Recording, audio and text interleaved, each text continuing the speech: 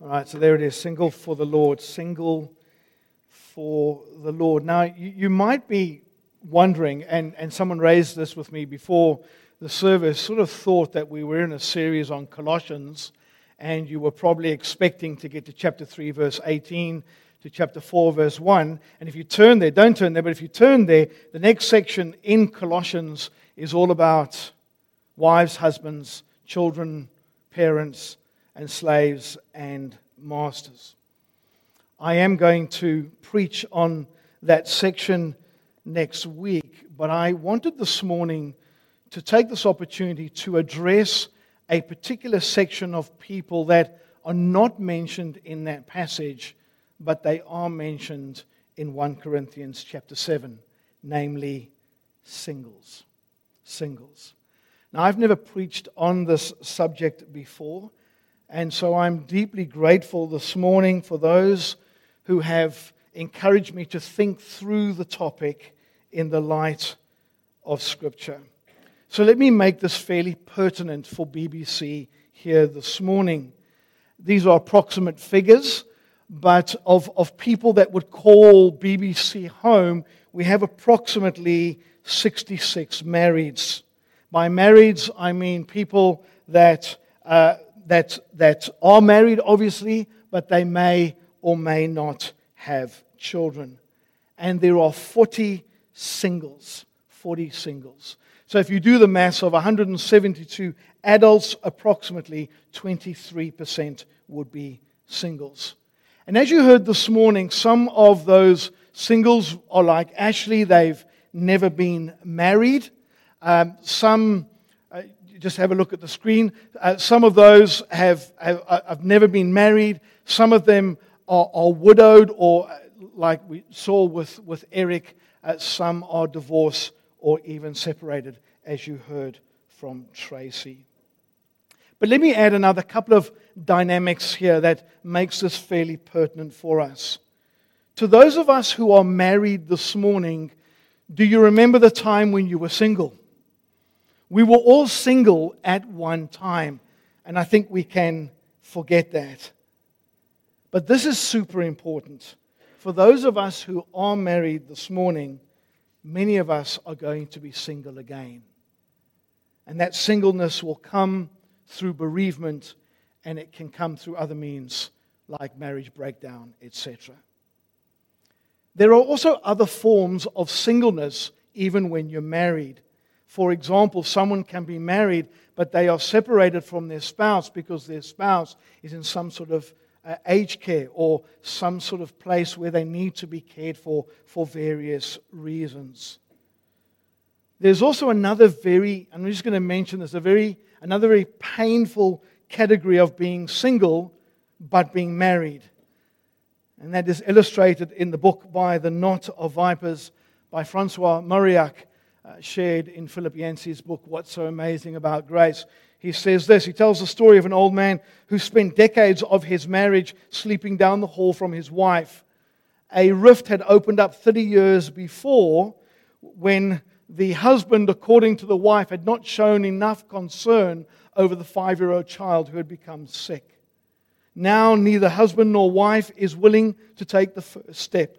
Every night she waits for him to approach her. He waits for her to approach him. But she does not appear. He does not appear.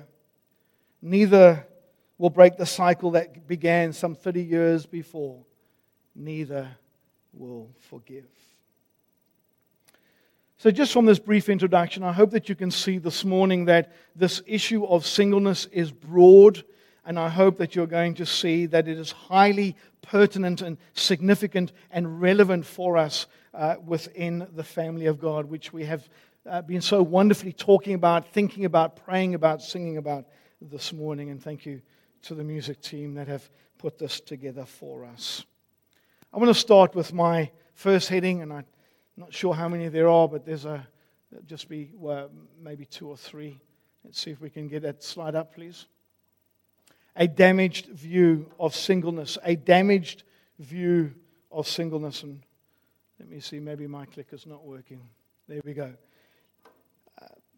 There's a damaged view of singleness that comes from the world.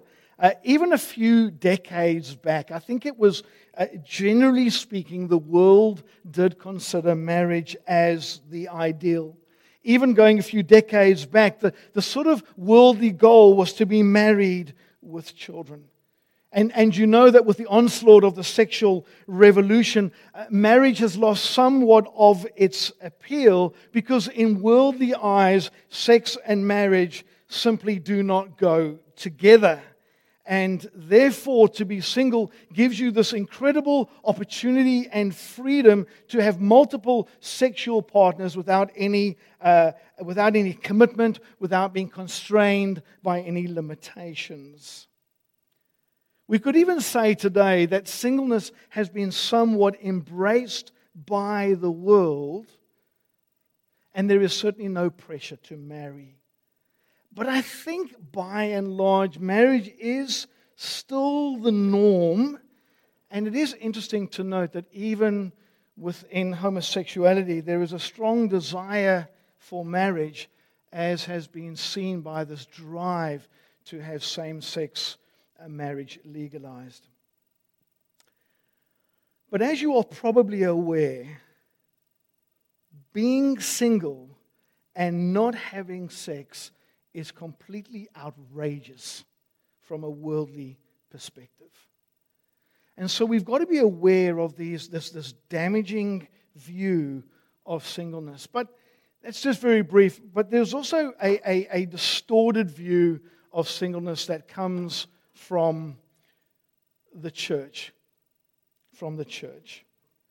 It's not as strong as it used to be, but I think the press, and generally speaking, in conservative evangelical circles, there is this pressure on singles to be married, and I think that was something that was alluded to by Ashley in our little interview. I grew up as a Christian, saved at the age of 20. I grew up Christian-wise in a very conservative evangelical church where the central goal of the Christian life was to be married and raise your kids using Growing Kids God's way. The stated and unstated view for Christians, even today, is that it's God's will for you to be married and have children if possible. What happens in these conversations is that to add it to this, it's these sort of things are said. The younger that you marry, the longer you will be married. And you have verses like 1 Corinthians chapter 7, verse 9. Well, if you can't hold it together, it is better to marry than burn with passion. For many Christian singles, there can be this sense that to be single is somehow less than God's ideal.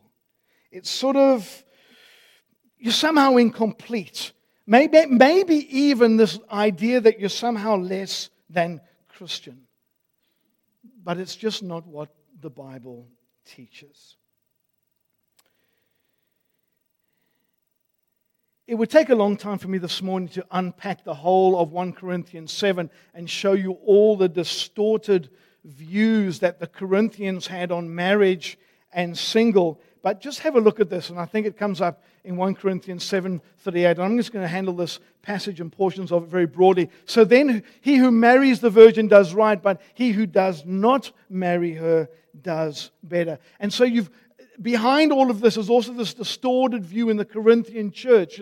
Which is better? Is it marriage better or single better? And maybe it's, you're sort of more of a Christian if you're married and less of a Christian if you're single. And all that stuff was going on. And this whole passage is written to really clear up the damaged distortions in this particular church.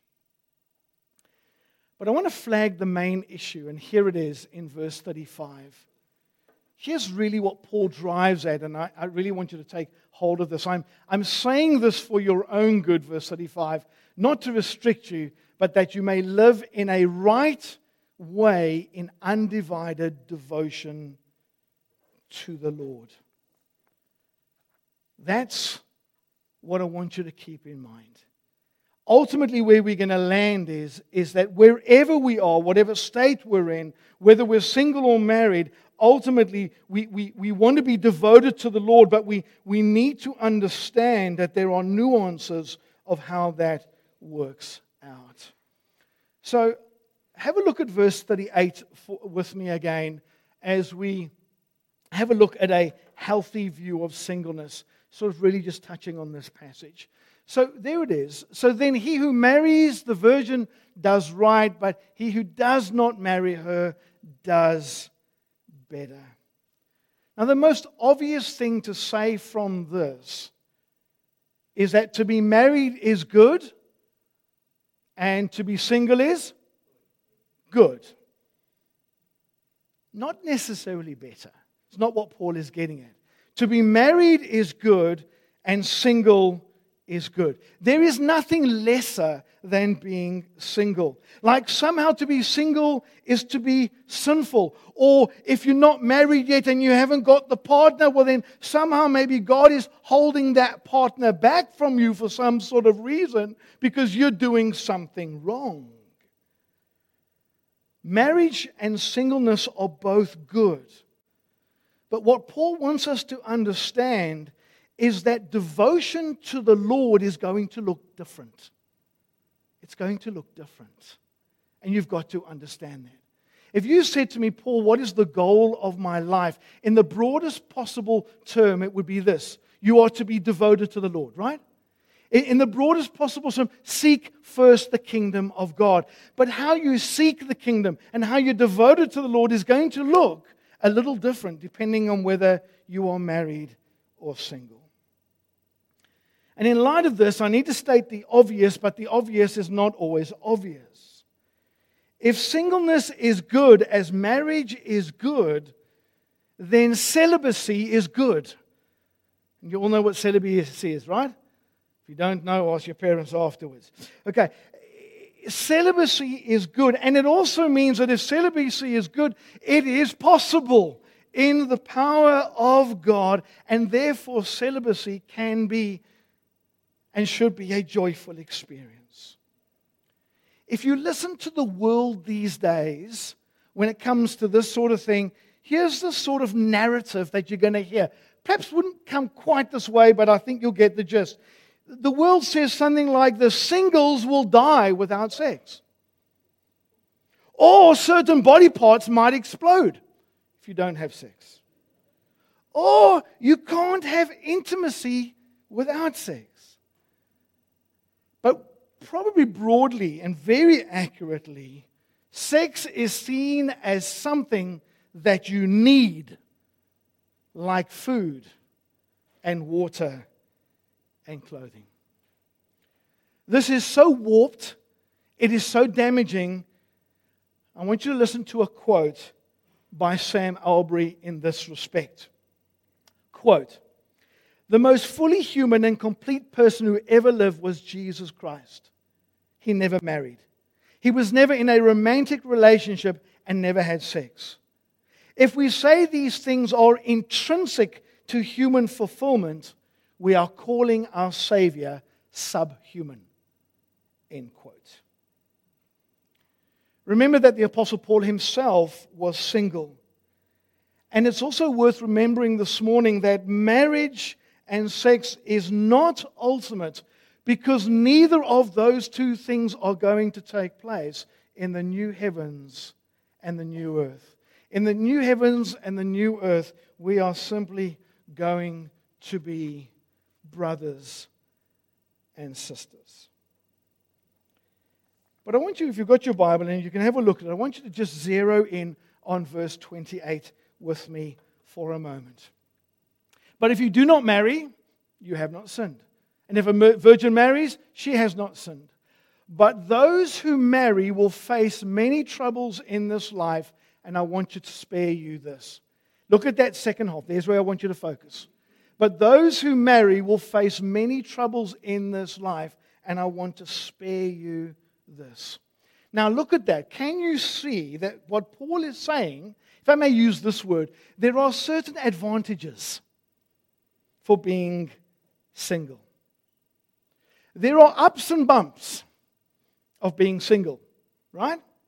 There are ups and bumps when it comes to be married. And I think what Paul is saying, and I'll open up a little bit, is that the ups and the bumps when it comes to marriage are just a little bit more difficult, complex, and challenging when you're married. Amen? We're not sure. Amen? Oh. Look at this. Look at verse 32. Here's Paul's point. I'd like you to be free from concern. An unmarried man or woman is concerned about the Lord's affairs, how he or she can please the Lord. So I want to say to you, if you're in this category this morning of single, never been married, could I ask you after tea, Ashley and others, would you please go and have a conversation with a married person, someone that is married or somebody that was married that's no longer married, and won't you ask them what it is like to be married? Ask them about some of the bumps. Marriage is often very difficult because even two Christians are saved what? They're saved sinners.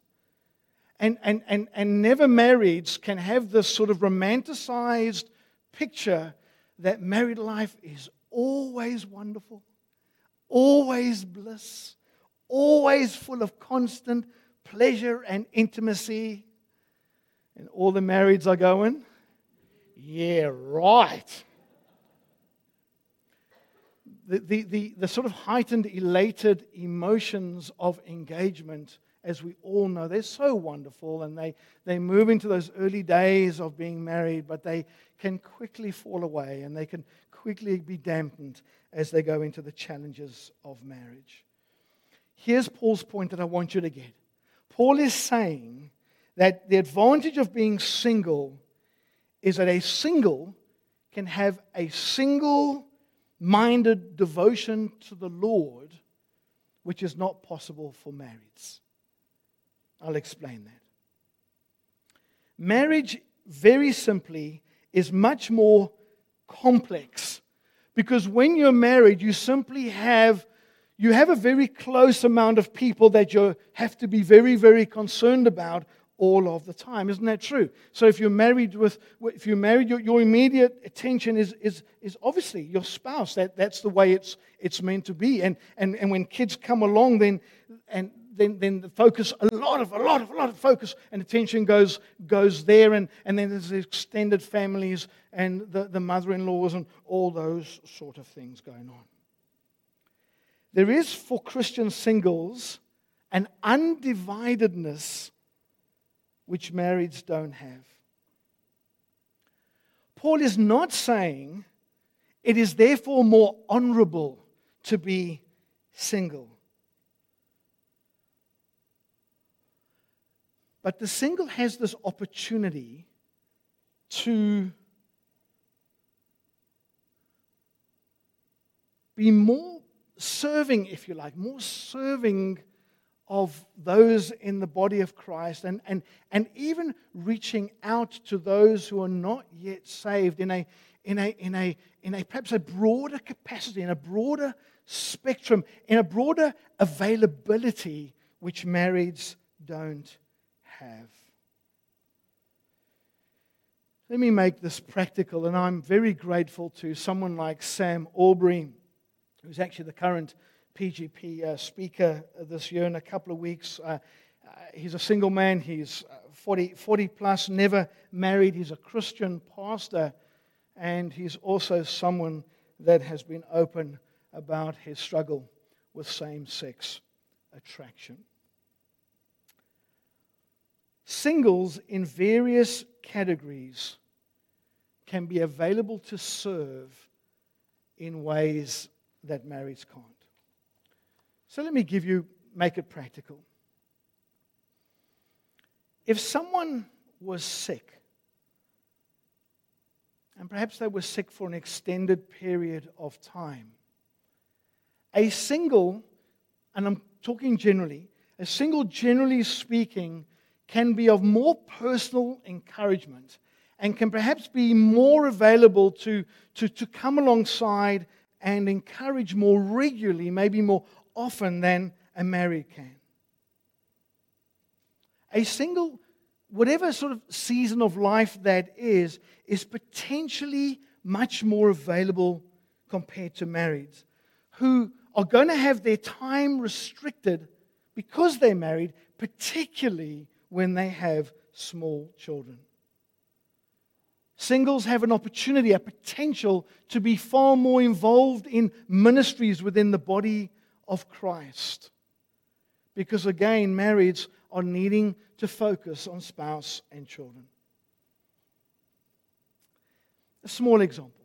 I have a son who plays in part of a soccer team, and it's obviously seasonal in the sense that it's generally over 2 terms, winter, and he plays on a Saturday morning, and it's very important that I'm there. It doesn't mean that I have to be there every single Saturday, but it's important that I'm there. He's my focus and my attention, and I support him, etc., etc. Now, what that means over those 2 terms is that if there are ministries or needs or something going on within the body of Christ on a Saturday morning, I am generally just not that available. If something were to come up, and that need got known to the body of Christ as a whole, singles, potentially speaking, might be more available to meet that need on an ongoing basis than what I have in that space. But it changes. Let me give another one. You were praying and reading around Colossians chapter 4, and we were looking at watchful prayer, and you were talking about that this morning. And let's just think about our prayer meetings for a moment. Now, we generally, with our prayer meetings, we have them here termly, and we'd sort of have them probably sort of supper timer-ish, 5 to 6 or 6 to 7, something like that. And here's the practicality. If I am asking parents to come who've got small kids to come and pray, it's just not possible, is it? You can't have both parents coming and then your small children are at home alone. It's just not the way it works. At the very best, I can have one of the parents come, and hopefully that should happen. And hopefully that would happen more, that one of them decide to come and the other one, and maybe the next time it swaps over. But that's the way it should be. One needs to be at home there for the children. So it's very, very practical. But I want to just swing this over a little bit, because there's always a danger, and it's a caution. It's very easy, though, on the other swing, isn't it, for singles to become very self-focused, maybe self-centered, maybe selfish, because it's sort of like, well, I'm free. I can do what I don't have the restrictions of marriage. That's not the point. I can do what I want, go where I want, go to what parties, go away, whatever. That is not what it's about. It's about serving the Lord. How best do you do that when you're single? How best do you do that when you're married? And a single just has opportunities and privileges that the marrieds don't have, and it's about, oh, wow, I just have more opportunity, maybe more time, maybe more availability to be involved in things that the marrieds can't. That's what body life looks like. That's what it looks like. Now, I realize here I'm going to step onto a little bit of sacred ground, and don't take me out into the church grounds and stone me in this one. But I think this sort of selfish or self-focused sort of thinking can easily slip into the minds of Christian retirees. Christian retirees say things like, I've done my bit. I've served my time. I've done it. It's now time for the youngers, the younger ones, to do what they need to do. And there is this, I don't think it's ever maybe stated as bluntly as this, but it can be that there is this sense that I get to retirement and it's time now to relax. It's time to take it easy. I've done my bit. And it all becomes about the freedom to go on the next holiday wherever it goes. It's not about that. How do I serve? How do I serve undividedly in retirement? How do I serve in marriage? How do I serve in singleness? Whether it's a never married, a widow, widower, divorcee, separated, whatever.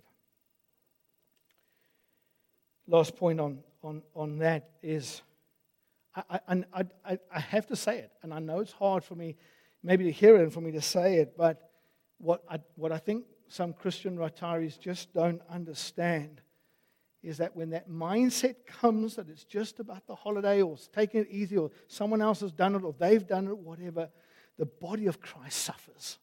It suffers because the gifts and abilities are removed from the body. And the body doesn't function the way that it should.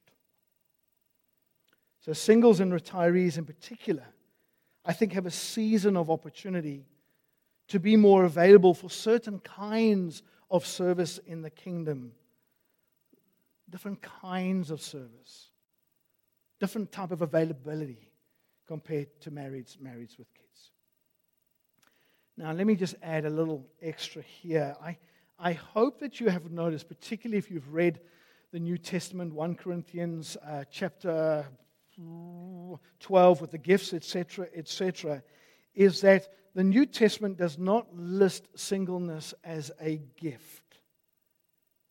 What I mean by that is, there is this false assumption by some Christians to say, well, if I am to remain single and the Lord wants me to be single, that needs to be a true gift. Like I've got to get some sort of superpower gift from the Lord in order for that to take place. Let me see if I can show you something in the passage. 1 Corinthians chapter 7 from verse 6. Paul writes, I say this as a concession, not as a command. I wish that all of you were as I am. But each of you has your own gift from God. One has this gift, another has that gift. I just stop there for a moment. The gift there in verse 7 is not like the gift of preaching. It's not that sort of gift. You know, if you've got a gift of leadership, you've got a gift of preaching, you've got a gift of tongues or something like that. It's not that sort of gift.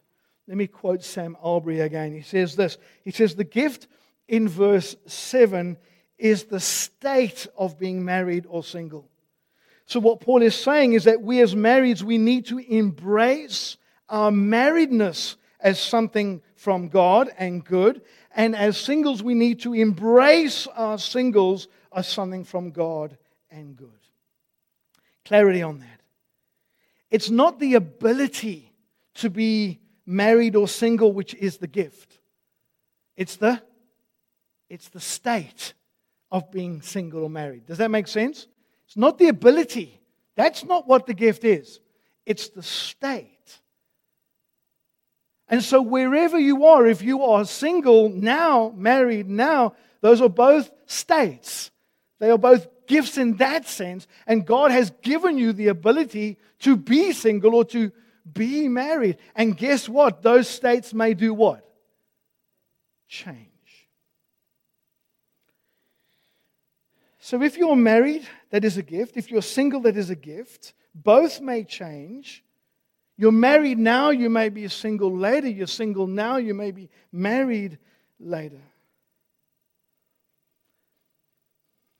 I think there is this, again, I'm talking more in Christian, conservative, perhaps conservative evangelical circles of which we're part, is that there is both a pressure and sometimes this desire for singles, wherever state they're in, to get out of this singleness as quickly as possible. And again, you can sort of use the flimsy old excuse, well, I'm just not gifted for singleness. And such and such. I want to give you one more wonderful capacity that singles have. And I'm just going to sort of be touching on it this morning. It needs to be expanded within the whole concept of body life and church life that we've been talking about. This was really pointed out to me so helpfully by Sam Albury. He said, quote, "Singles have a deep capacity for friendships without sexual intimacy, which marrieds often don't have." So again, if we go back to this distorted world view, the idea of deep friendship or deep intimacy without sex is just ridiculous, because what the world has done, it's taken intimacy and sex and sort of collapsed them into one thing. You can have lots of sex and no intimacy. And you can have lots of intimacy without sex. Singles do have a capacity to cultivate deep friendships in a very different way to marrieds. So to all you singles out there at the moment, please do not think that the Apostle Paul was some sort of lone ranger with the superpower gift of singleness. And if you read the New Testament, and you particularly read Romans 16, I'm going to show that to you in a moment, you will notice that Paul formed very deep, personal, intimate, non-sexual relationships with many people. And what's beautiful in the passage, which I'm going to show you, is that he often did that with women as well. And if there is ever a scripture, my brothers and sisters, that we have got to get right, and we've got to get this in the church, particularly in the light of all the sexual abuse and scandals and falling from grace of so many pastors, it's this. 1 Timothy chapter 5, verse 1 and 2. "Do not rebuke an older man harshly, but exhort him as if he were your father. Treat younger men as brothers, older women as mothers, and younger women as sisters." What comes next? "With absolute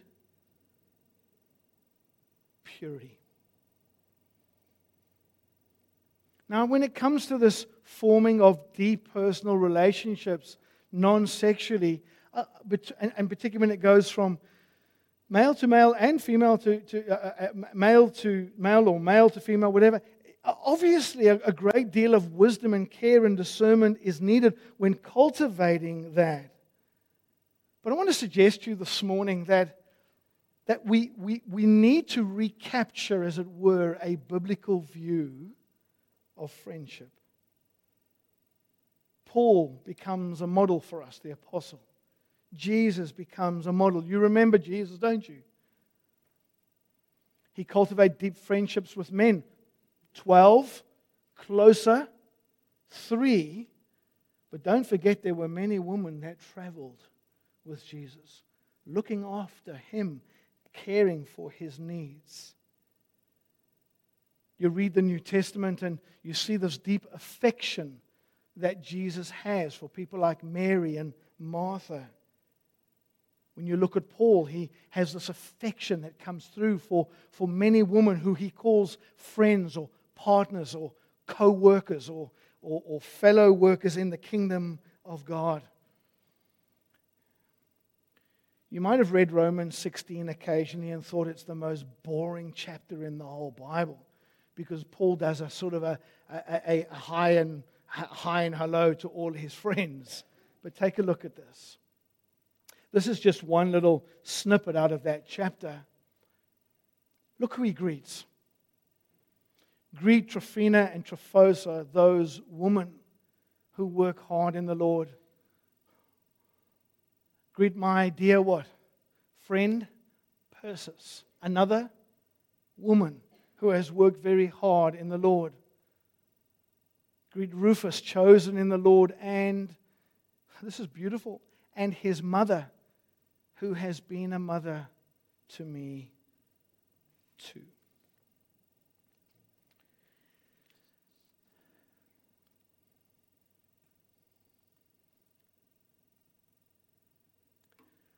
I want you to look at this scripture. I'm going to give you a little biblical definition, very simple, of what friendship is. And it's an insight that comes from the very words of Jesus. See if you can pick it up.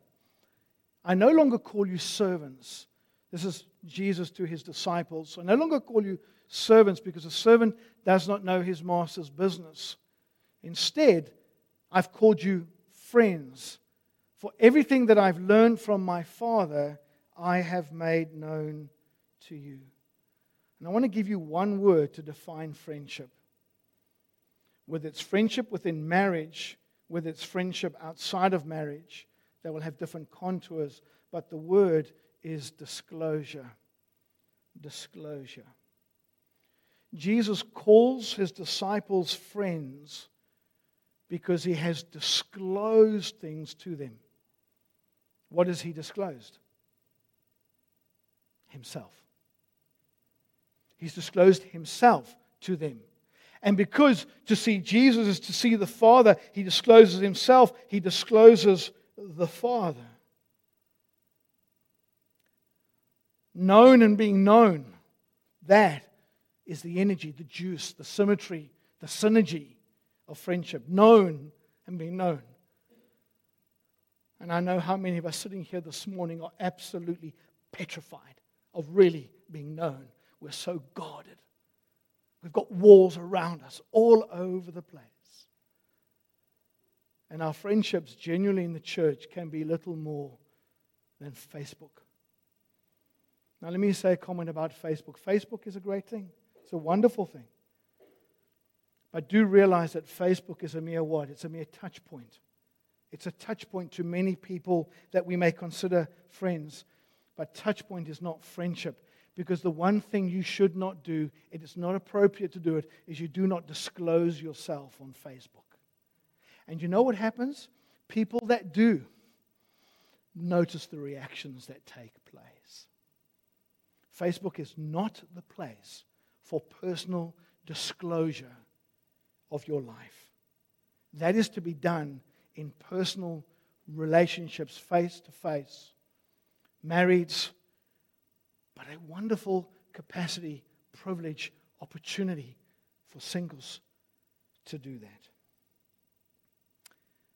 Before I wrap up, if you haven't done this for a while, people used to get a little bit weird and freaked out about this one, is go and read about the friendship that King David had with Jonathan before he was married. It wasn't weird. It was beautiful. And I'll tell you something, go and read that. And the one thing you come away with is you had two men that shared their lives. The highs and the lows. And they were willing to lay down their lives for one another in a self-sacrificing, intimate, non-sexual friendship. And it is beautiful. That's why it's there. I'm not sure what my third heading is. All right, so here we go. Let me start to wrap it this way. I'll come back to that question. Or leave it there. A healthy view of church life. What does that look like then? A healthy view of church looks like awareness and cultivation. You've got to be aware. Now, let's go back to BBC. Very easy to just get this mindset that the church is mostly about marriage, with or without kids. I mean, after all, 75% of our people are married. And there is this lack of awareness that there are many others that are single in various stages of life. There's got to be this awareness of that. And then we have got to be this cultivation within that space. So, practically, what does that look like? It means that the homes of marrieds need to be open to singles. I don't know how many times I've heard this, but quite frequently, something like this. A single, whether never divorced, widowed, they say something like, well, I don't really want to go and hang out with marrieds because I feel like a spare wheel. church is a body. It's made up of marrieds and singles and all little bits in between. And we can have friendships with one another. Marrieds with marrieds, and marrieds with singles, and singles with marrieds. And then, on the other hand, singles can get into this idea that singles only invite singles for lunch. Why is that? It's because like attracts like. But it's not body, is it? It's not really an awareness that there's much more to the church than the other singles there. Singles can really have the privilege of getting to know marrieds and not always relying on the initiative of the marrieds to invite the singles. Let me try and pull this together this way. And I think here's the problem. And I hope this has become clear through the service, this message this morning. If I said to you, what is the most emotionally drawn metaphor of the church in the Bible, what metaphor would you say it is? The most emotionally pulling one. It's the word. It's not the word body. It's the word family. We've used that word over and over and over. But when you think of family, what do we naturally tend to go to? What do we think of when we think family? Husband and wife. We think married. We think husband, wife, and kids. Now here's the thing. When it comes to family in the Bible, it's the most dominant metaphor, but the most dominant feature is not husband and wife. It is not married with kids or without kids. It is brother and sister. That is it. There's one word, it's a Greek word called adelphoi. Adelphoi. Unfortunately, most of the translations interpret it in the male gender only. Brothers, brothers, brothers. It should be brothers and sisters. That's the way it should be translated every single time. And hundreds of times, adelphoi is used to describe the relationship between people within the body of Christ, a brother and a sister, who treat one another with dignity and respect and honor and purity. Absolute purity. So, let me give you some questions to ponder. And I'm a little over time.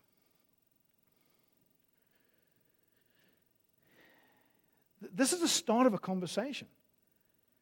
And I hope that you're not just going to walk out of here now and go and have a quick cuppa and say, hi, I'm fine, and move on.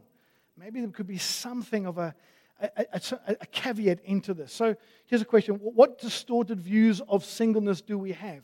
What distorted views of singleness do you have? It's a very important question to ponder. Have you embraced your state of singleness or marriedness as a good gift from God? And can I just say again, for various reasons, that state changes, right? But have you embraced it? You single? As Ashley said this morning, she's embraced it to a greater degree, I think, a growing degree there. Beautiful.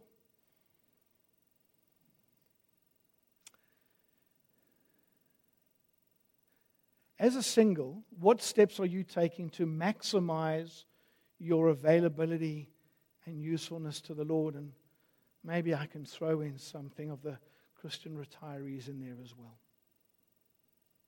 What steps are you taking to maximize your availability and usefulness to the Lord, to the kingdom, to the body, inside, outside the church? Here's a fourth one. Married singles, what deep friendships do you have that reflect a deepening disclosure of both parties? And I don't think I'd be wrong in saying that perhaps for many of us here, both married and singles, there's a great poverty of friendship in this space that we can look at, develop, and grow wisely as a brother and a sister. How beautiful. And then finally, Marrieds, do we have this awareness of singles in our church, which is diverse?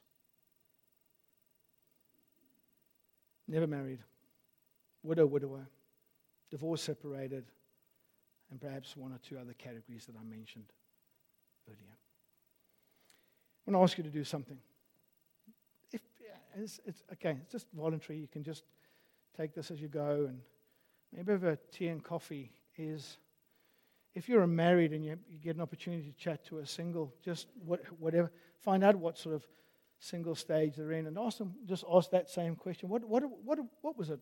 What's it like for you? And how can I encourage you? And maybe have a conversation like that. Maybe you're a single here and you really need to know the bumps of marriage. Come and talk to me, because I'm the biggest problem in my marriage. So that's the way it sorts. Let me pray. Father, I think, Father, that this morning it's just been a little taste, a little beautiful taste and window of family life. We've touched on it in song and prayer and interview and your word. And I just pray that you open up the vision of the body, not as husband and wife, but as brother and sister, with affection and care and love and respect and honor. And that we'll just cultivate that awareness in this space, in this body. Friendships, take us on a journey, Father, together, please. Would you do that? And may it become an increasing joy to be part of this body, because we are attached. We are joined together by the Spirit in a brotherhood and a sisterhood that simply the world cannot know. The world does not know, but will be something that draws them to us as well. And I thank you and I praise you in Jesus' name. Amen.